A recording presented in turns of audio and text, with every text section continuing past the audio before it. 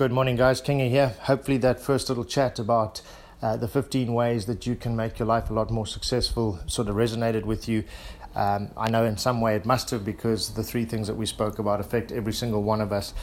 Today's sort of little tip is a lot shorter and sweeter, so I won't keep you. It is Friday, so the last thing I want to do is to infringe on your weekend.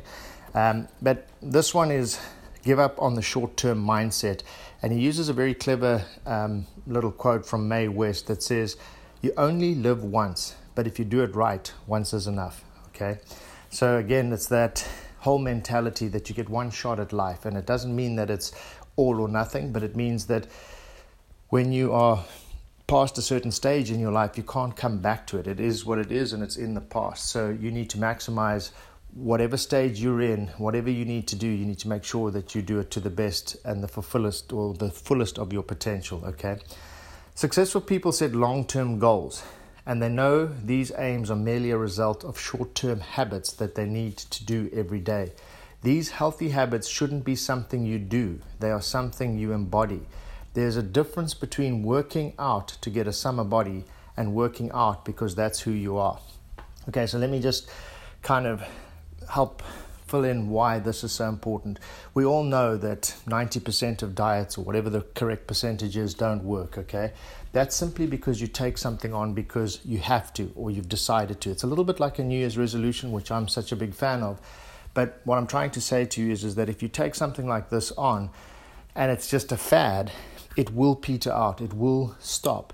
If you take on a lifestyle and you make it what you're actually going to do, the byproduct will be what you're trying to achieve. So in other words, if I wanted to lose weight, instead of going on a diet, and don't get me wrong, I think perhaps to start out you need to go on a diet because perhaps you're carrying a lot of excess weight that you need to lose to get to a point where you feel like you've seen some results. But rather than go on a sort of fad diet, change what you eat.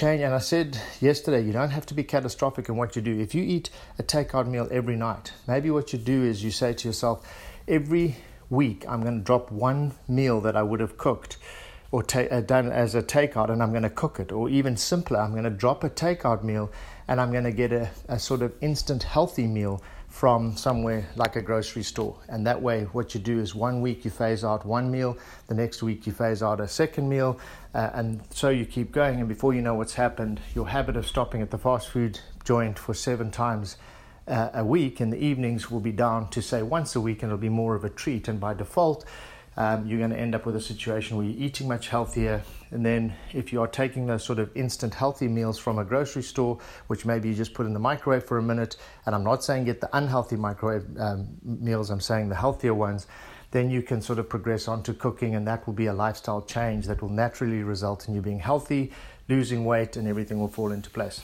All right, guys, we'll have a fantastic weekend. Enjoy it, and I will speak to you tomorrow. Thanks, guys. This is Kinga. Bye-bye.